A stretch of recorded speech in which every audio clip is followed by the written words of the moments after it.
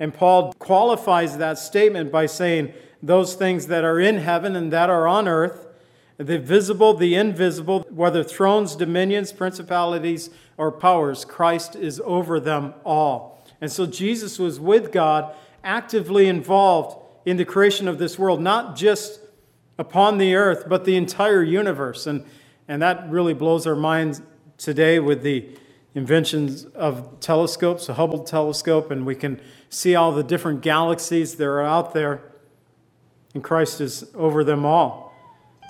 Visible and invisible. Some that used to be invisible is now visible to us, and yet Christ is still over them all. You're looking too far for that need you have inside. You're on a big merry-go-round, and it's taking you for a ride. You've got to let go and let God.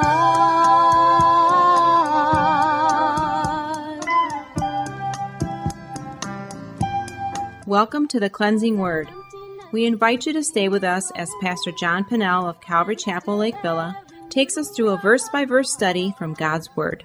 Each Monday through Friday, we'll be airing messages to encourage you in your faith that you might grow in the knowledge of our Lord and Savior, Jesus Christ.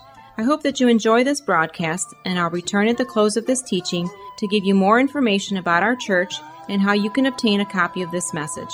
Now here's Pastor John with today's message from God's Word. Do in your life, he can get rid of pain and get rid of strife. All you've got to do is let go and let God. All right, good morning. We're back in the book of Colossians, back in chapter 1 again. We're going to look at verses 15 through 20 today. We're going to look at the preeminence of Christ, and I determined as we began the study of Colossians that I'd try to fill in a little history as we go. And when you get an introduction into a new book, you could just spend the whole one Sunday just doing an introduction and not really get into the study of the book itself. So I decided at the beginning of this study that I would just kind of fill us in a little bit as we go concerning the background about the Colossians. Last week we learned about its location, 100 miles away from Ephesus, and it sat in not a perfect triangle, but a crude triangle between Colossae, I should say, Laodicea, and Hierapolis, all three of these cities named in this book. Of course, we never hear of Hierapolis any other place in the Bible, but we do Laodicea. Jesus wrote a letter to them, and Paul mentions them as he closes out this letter here concerning the ministry that was taking place. He actually wrote an epistle to the Laodiceans. Now, what a find that would be to have the epistle of Laodicea. Paul encourages the Colossians to not only read this letter that he had written to them, but he said, share this letter with those who are in Laodicea and read the letter that I have written to them as well. And so he was telling them to share. And we'll look at that when we get to chapter 5. We also learned last week that it is believed at this point that Paul had never visited the city of Colossae. The ministry itself is believed to have been established when Paul ministered in Ephesus. He spent 2 years there, 2+ years there, but Acts 19, 9 and 10 tells us that he reasoned daily in the school of Tyrannus, which continued for 2 years, so that all who dwelt in Asia heard the word of the Lord Jesus, both Jews and Greeks. The theory is based off of Paul mentioning Epaphras several times in this little epistle, that Epaphras brought the gospel to those who were in Colossae, and he had a great love for this area. We learned that throughout this epistle, that Epaphras had a great love for them. Onesimus, that we met in Philemon, he's also part of this city, and he will be mentioned as well. Philemon himself lived in Colossae, and although he never visited the city, at least that's the thought, he did have plans to go there, because when he wrote his letter to Philemon, which was written and delivered at the same time, There in Philemon 22, Paul said, speaking to Philemon, "But you, meanwhile, also prepare a guest room for me, for I trust that through your prayers I shall be granted to you." So Paul is in prison as he's writing this, and he's desiring to be released, of course, but he's wanting to visit the church in Colossae. And he doesn't say it in the book of Colossians, I should say. The city is Colossae. But he does tell Philemon, who lived in that same city, "I'm hoping to be granted to you. I hope that I get delivered and make a room ready for me." Now, there's another thing that's at play, and I believe the verses that we're looking at today, verses 15 through 20, and even as we look into a little further next week as we conclude chapter 1, Paul's dealing with the issue of Gnosticism at this time. There's two great issues that was going on during the early church. Judaism and Gnosticism were two occultic worships that were basically plaguing the church. Judaism was saying that unless a believer was circumcised and kept the law in the Jewish format, they weren't truly saved, that Christ's redemption only brought you so far. Gnosticism kind of said the same thing, didn't deal with the issue of circumcision or the keeping of the Mosaic law, although they may have used some of Judaism in there as well. They taught that there was greater knowledge. Gnostic, it comes from the Greek word gnosko, it means to know, and they were saying that they had a greater knowledge, thus that their Christianity was superior than the average believer that just believed in Jesus Christ. That there was a greater knowledge that needed to be learned to be truly saved. And so this was going on. Gnostics believed that Jesus did not come in the flesh, and so Paul battles that. Here in this book, John will battle it as well. In the Gospel of John and 1 John, he deals with Christ coming in the flesh. Gnostics also believed that the material world itself was evil, that God could not have created it. Thus, Jesus couldn't have come in the flesh, that he was more like a phantom, that he was here, they could see him, they could touch him, but if you would actually look close, he wasn't actually touching the ground when he walked, and he's more of a phantom than anything else. Their belief system was so twisted that they, instead of trying to stay away from the evil, they believed that all flesh was evil. They decided, since all flesh is evil, we might as well give in to the lust of the flesh and just go with it and not worry about it and have your fleshly side and the spiritual side. And to be honest, there's a lot of people who believe that same thing today. Pretty much, they want to believe in Christ and salvation and eternity and heaven, and yet they live as if there is no Christ, there is no salvation, there is no eternity, there is no heaven. James Orr was one of Scotland's most prominent 19th century theologians, and he wrote this about the Gnostics. The fantastic product of the blending of certain Christian ideas, speculations, imaginings derived from a medley of sources, Greek, Jewish, Parsic, philosophies, religions, theosophies, and mysteries, in a period when the human mind was in a kind of ferment. It involves, as the name denotes, the claim to knowledge, as I said, gnosko, to know, knowledge of a kind that the ordinary believer was incapable, and in the possession of which salvation in the full sense consisted. And so, to be fully saved, you needed this Gnosticism. Now, Paul is battling against the Gnostics as he writes this letter, and I believe he's specifically targeting them when he wrote verses 15 through 18 especially, and we're going to drop down to verse 20 as well today, 15 through 20. These verses are so rich. I was imagining this morning as I was reading through once again that there are probably some doctors in theology that have written theses on just verses 15 through 18. We're only going to touch on a few of these things, but today I want us to see the personage of Christ, the profession of Christ, the position of Christ, and the peace of Christ, that Christ is preeminent over all things. And so let's go ahead and read I'm going to read 15 through 20 and open us in prayer.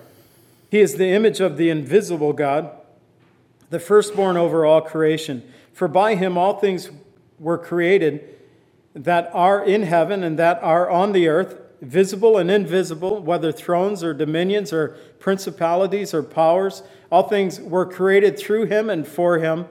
He is before all things, and in him all things consist. He is the head of the body, the church, who is the beginning, the firstborn from the dead, that in all things he may have the preeminence. For it pleased the Father that in him all the fullness should dwell, and by him to reconcile all things to himself, by him, whether things on earth or things in heaven, having made peace through the blood of his cross. And Father, we pray that you just bless your teaching today, your word as it goes forth, Lord. I pray that your Holy Spirit would help us to have ears to hear, Lord, that your Spirit would help me to speak the words that you would have for us this day that we live in. And we thank you, Lord, for the great servants of old, like the Apostle Paul, whom you worked through and guided his thoughts, his hands to pen this letter.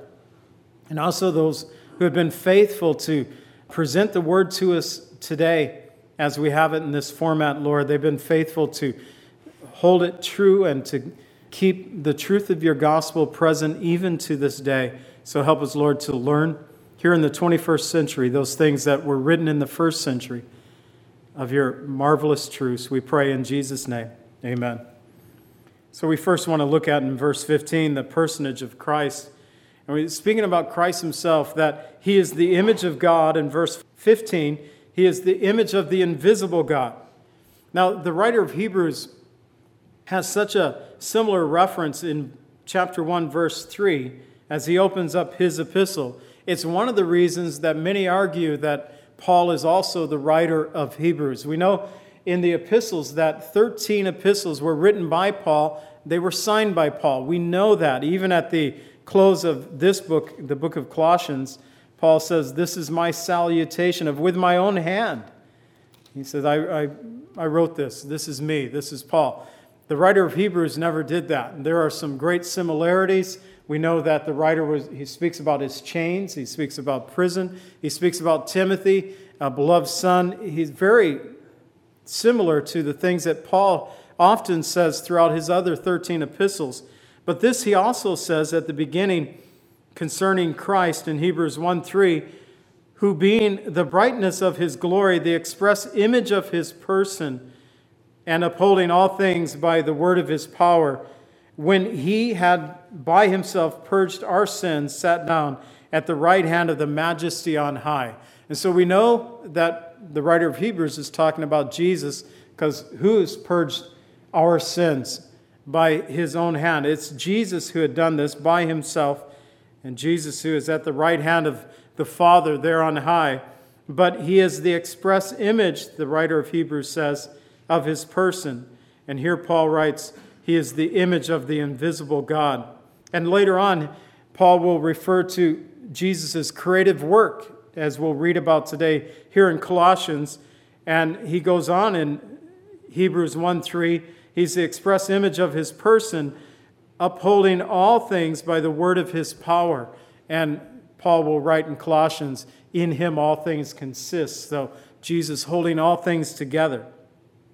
And so the similarity between the two has caused many of the theologians to believe that Paul is the author of both. We can't be sure this side of heaven. We can have these theories until we're there in heaven, and we can ask Paul, so Paul, who is the author? And he might say, well, it was Apollos. Some argue that. I don't know if it is or not. But we won't know for sure until we get to heaven.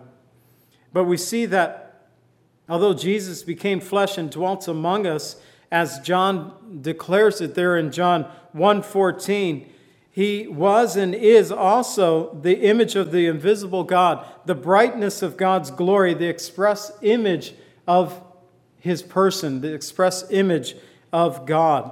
Jesus is the image of God. Now, Jesus taught us in John 4:24 that God is spirit, and those who worship him must worship him in spirit and truth. So Jesus then becomes God's representative, a revelation of his divine characteristics for us. So if we want to know what God is like, and God is spirit, those who worship him must worship him in spirit and truth. We want to understand the Father. We need to look to Jesus. And Jesus argued the same thing with Philip. In John 14, 9 and 10, he said, "Have I been so long with you, and yet you have not known me, Philip? He who has seen me has seen the Father. How can you say, 'Show us the Father'? Do you not believe that I am in the Father, and the Father is in me? The words that I speak to you, I do not speak on my own authority, but the Father who dwells in me does the works." That Jesus argues with Philip, not arguing, just stating the fact that I've been with you, how long? 3 years, 3.5 years? And do you not know that when you see me, you see a manifestation of the Father? Understand that it's the Father who is in me and working through me. John would write in John 1:18, "No one has seen God at any time. The only begotten Son who is in the bosom of the Father, he has declared him." And so Jesus becomes that manifestation of God the Father. He is the image of the invisible God. But he's also, in the second half of that verse, the firstborn over all creation. The word for firstborn in the Greek, it can mean firstborn. It's used of Jesus in Luke 2:7 when it says, "And she brought forth a son, her firstborn son, and wrapped him in swaddling clothing." That's the same Greek word that's found here, firstborn. But here, the meaning is different. It's not referring to first as in the birth order, but it's stressing the position, the relationship to the Father, first in priority. We might say the prototype. He is the first in priority with the Father. We know that in the Bible, there are the examples of firstborn status who were not actually firstborn. Jacob and Esau. It was Esau who was the older brother, but it was Jacob who received the status of the firstborn and the blessing of the firstborn. And so it doesn't always mean in order of birth. David, the king, he was the 8th of Jesse's sons, and yet God said, "You're my firstborn over Israel. I'll make you a greater king than all the kings." If you look at all the kings of Judah and of Israel, when I say Israel, I mean David and Solomon, and then the kingdom was divided, and then you had the nation, 10 tribes to the north, that was Israel, and the 2 tribes to the south, that was Judah. Now, the 10 tribes to the north, they were always compared to the first king, Jeroboam, and never to David.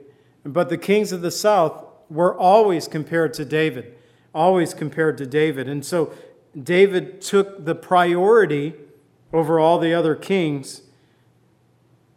And this is the firstborn over all creation. It stresses the position that Jesus has in relationship to the Father. He's not created, he's not birthed by God, but as the Son of the triunity, he stands as his Father's heir. He is preeminent over all. He's the mediator over all things. In other words, Christ is first in position, in supremacy over all creation. And we have a few verses that speak about the firstborn in connection to Christ. In Colossians 1:18, he is the head of the body, the church, who is the beginning, the firstborn from the dead, that in all things he might have preeminence. And so connecting firstborn and the preeminence there together concerning Christ, and we'll look at verse 18 in a moment. Hebrews 1:6, but when he again brings the firstborn into the world, he says, let all the angels of God worship him. The firstborn, let all the angels of God worship him.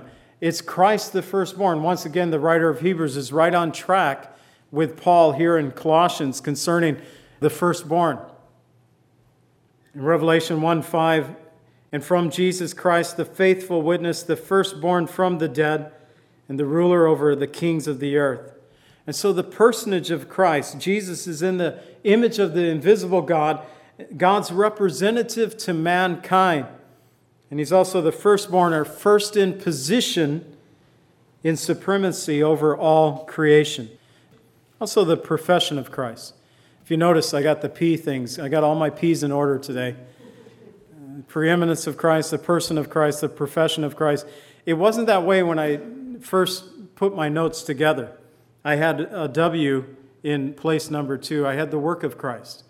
And I'm thinking there's got to be a word that speaks about work that begins with a P. I found it. It was profession. Profession, we think of profession of faith quite often, but profession also speaks about the work that you have, the job that occupies your time.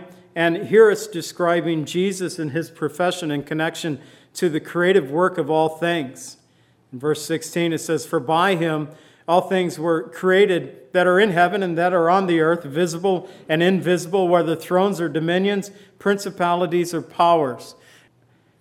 Specifically, Paul dealing with Gnosticism and stressing that Jesus is over all things here. And it doesn't matter where you're talking about. And again, we read from Hebrews just a moment ago, Hebrews 1:6, he's the firstborn into the world. Let all the angels of God worship him, that Jesus is in priority over the angels and that over all his creation. And Paul dealing with this, saying that if you think that it's only over some of the creation, then he qualifies that statement by saying those things that are in heaven and that are on earth, the visible, the invisible, whether thrones, dominions, principalities, or powers, Christ is over them all. And so Jesus was with God, actively involved in the creation of this world, not just upon the earth, but the entire universe. And that really blows our minds today with the inventions of telescopes, the Hubble telescope, and we can see all the different galaxies that are out there, and Christ is over them all. Visible and invisible. Some that used to be invisible is now visible to us, and yet Christ is still over them all. Over all the various creatures that they might possess. And it doesn't matter what place or position any of us might have, whether visible or invisible, whether thrones or dominions, principalities or powers, Christ is over them all. Solomon, he described a bit of the creative work of Jesus in Proverbs. When he was writing in Proverbs chapter 8 concerning our Lord, he personifies wisdom there. And he says in verses 27 through 31, "And when he prepared the heavens, I was there. And when he drew the circle on the face of the deep, when he established the clouds above, and when he strengthened the fountains of the deep, when he assigned to the seas its limits so that the waters would not transgress his command, when he marked out the foundations of the earth, I was beside him as a master craftsman. I was daily his delight, rejoicing always before him, rejoicing in his inhabited world, and my delight was with the sons of men." I like that, the Lord saying, I was beside him like a master craftsman. The Lord was there. He created all things, for by him all things created, in heaven and on the earth, visible or invisible, whether thrones or dominions or principalities or powers. And so today we've seen the personage of Christ, that Jesus is the image of the invisible God, God's representative to mankind. He's also the firstborn, or first in position or supremacy over all his creation. And Paul teaches us here that Christ is preeminent over all things, over his creation, but also over his church. And Father, thank you so much for your word that you've given us today here in Colossians chapter 1. And I pray, Lord, that it would just be an encouragement to us to know that Christ is in all and over all. And that, Lord, that you are in control of all things. And Father, we thank you that you are holding all things together. And we thank you, Lord, that even in our own lives, this is true. That without you, Lord, things would fall apart. We need you, and we cry out to you this morning. Whether, Lord, we're crying out in faith, never believing, never receiving you, Lord. And we want to do that today, Lord. We want to give opportunity for those who have never received Jesus as their Savior to come forward to receive you this day. Or perhaps, Lord, we're just in the midst of some heavy battles that is going on. It could be physical or spiritual or emotional, Lord, but we want to just cry out to you, Lord, that you're over all. And we're crying out for your peace this day to rule over our hearts and our minds in Christ Jesus our Lord. We pray in Jesus' name. Amen.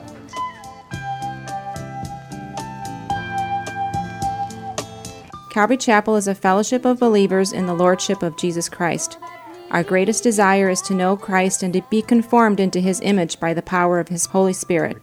If you would like more information about Calvary Chapel, or if you would like a copy of today's message, please contact us at 847-265-0646. That's 847-265-0646.